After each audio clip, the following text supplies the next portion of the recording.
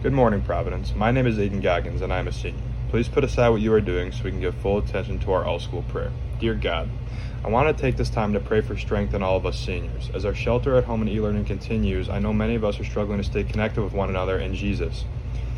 But I have faith knowing that you have a plan for us, God. Wherever we go after Pravi and look back on our time we spent together, we should smile. We were blessed with amazing classmates, teachers, friends, and coaches that shaped us into who we are now and who we are continuing to be through these troubling times.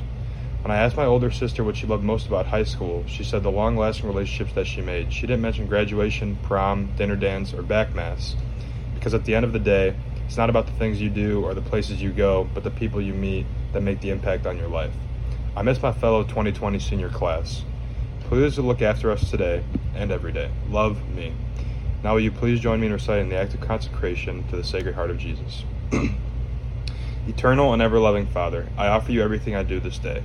My work, my prayers, my play, all my thoughts, my time with family and friends, my hours of relaxation, my difficulties, problems, distress, which I shall try to bear with patience.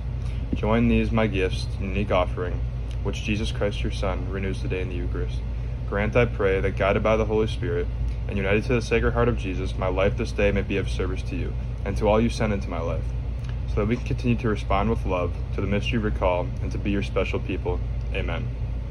Heart of Jesus, burning with love for us, inflame our hearts with love for you. Please join me in the Pledge of Allegiance.